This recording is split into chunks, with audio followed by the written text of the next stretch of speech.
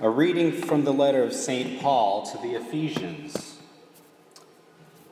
Brothers and sisters, I, a prisoner for the Lord, urge you to live in a manner worthy of the call you have received, with all humility and gentleness, with patience, bearing with one another through love, striving to preserve the unity of the Spirit through the bond of peace.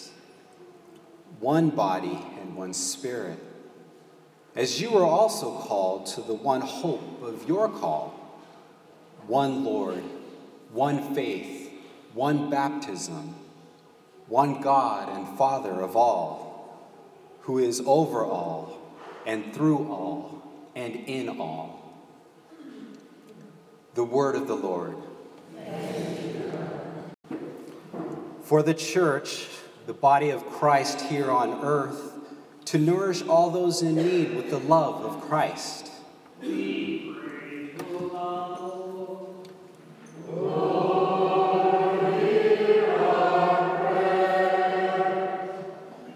That lawmakers protect the rights of the poor and hungry.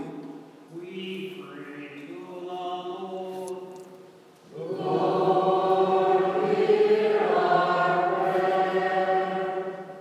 That every nation will work together to provide food for those in great need. We pray to the Lord.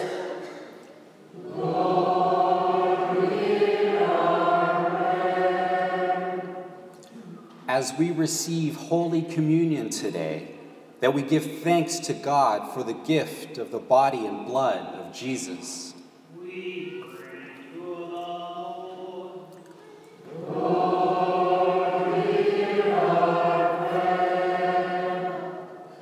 For all those who give of their gifts and talents to bring Holy Communion to those who cannot come to Mass.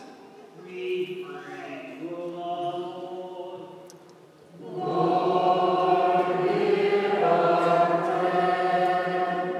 And for all those who have died.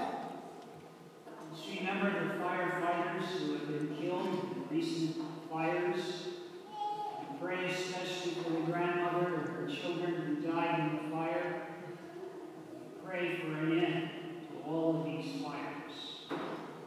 We pray to the Lord.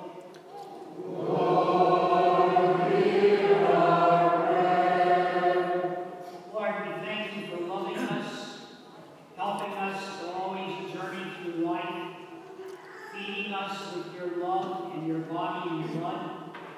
Most of all, helping us to know that we are not alone in our lives. We ask this in Christ our Lord. Amen.